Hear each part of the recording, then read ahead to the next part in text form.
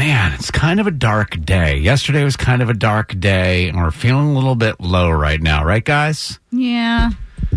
That was a tough one. Mm-hmm. And it's not like we haven't experienced things like this before, and it stinks. And it was like, just this hopeless feeling through that game yesterday. But we've got to turn things around. We've got to get through this day. We've got to be productive. People are counting on us. Our families need us.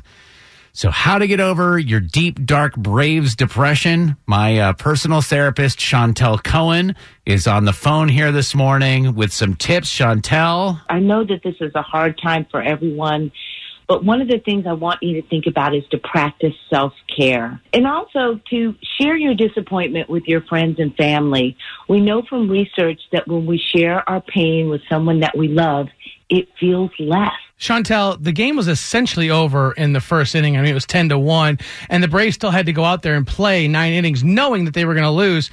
And we're in that situation in everyday lives. Like, you could be sitting in a business meeting, and you know you're not going to get the sale. Like, the client has already said something, but you have to sit through the next hour. Like, what's the best way? How do you stay mentally strong in that situation where you know you're going to take a loss, but you have to keep going? I always think of that Martin Luther King saying, the ultimate measure of a man is not where he stands in moments of comfort and convenience, but where he stands at times of challenge and controversy.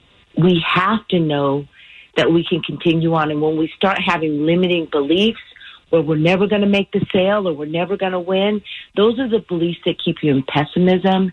And they keep you in a situation where you're always feeling anxious. And we know that those limiting beliefs are just that. They're only there in our heads. Is it possible that the Braves players last night realized that they were an Atlanta sports team and that they had gone too far?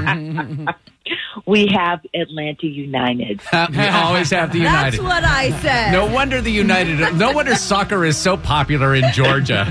We finally figured out that case. The 5 stripes will save us all. Well, thank you very much, Chantel Cohen. She's with CWC Coaching and Therapy. She's my therapist, and you guys know that if she's able to crack this case, then she can help pretty much anybody, right? Mm-hmm. She can save anybody. So thank you so much, Chantel.